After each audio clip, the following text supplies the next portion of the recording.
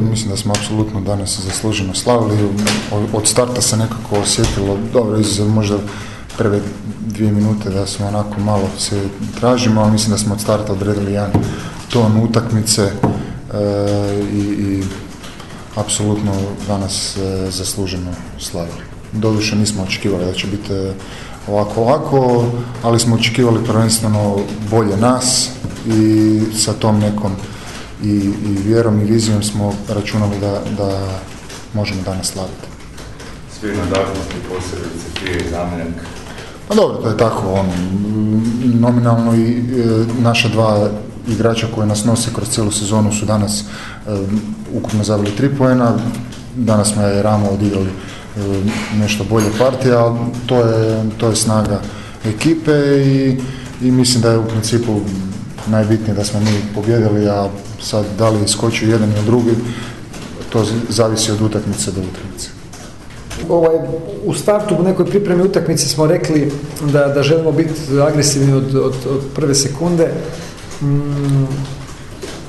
Realno Zadar je ovo, znači utakmica u zadnja 3 tjedna sigurno, ne znam, broj 7-8 s obzirom na ono i treba isto tako istaknuti određenu mentalnu potrošnju koju su imali protiv MZT-a. Zadnji šut protiv nas, sigurno ih je sve to, ajmo reći, u određenim stvarima jednostavno nije lako, s obzirom na neko moje igračko iskustvo, to su neke stvari koje nisu lako. Jednostavno danas kad smo mi izašli pravi, pogodili dosta šuteva, a oni u prvom poluvremenu jednostavno nisu pogodili nijedan otvoreni.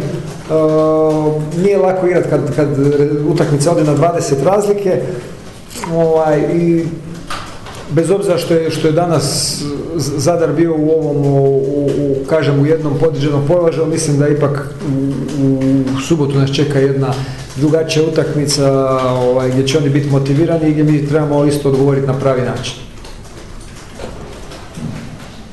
Čestito bi ekipi kkcedevite na pobjedi, definitivno zaslužena.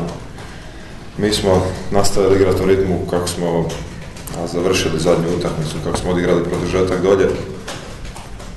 I to nije dobro. Jednostavno nismo zadovoljni, ali trenutno, mislim, sad sam isto vruće glave, pa ništa, samo se nadam da ćemo se uspjeti dovesti u red da u Zadru pokažemo lice koje smo imali veći dio prošle utakmice.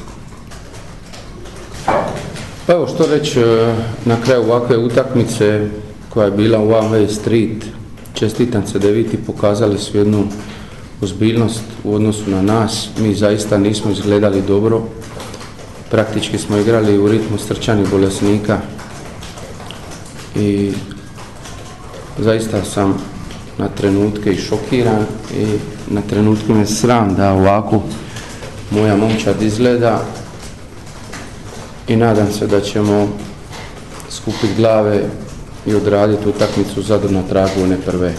Ove stvari se jednostavno ne smiju događati jer izgleda kao da smo mi ovdje došli na izlet.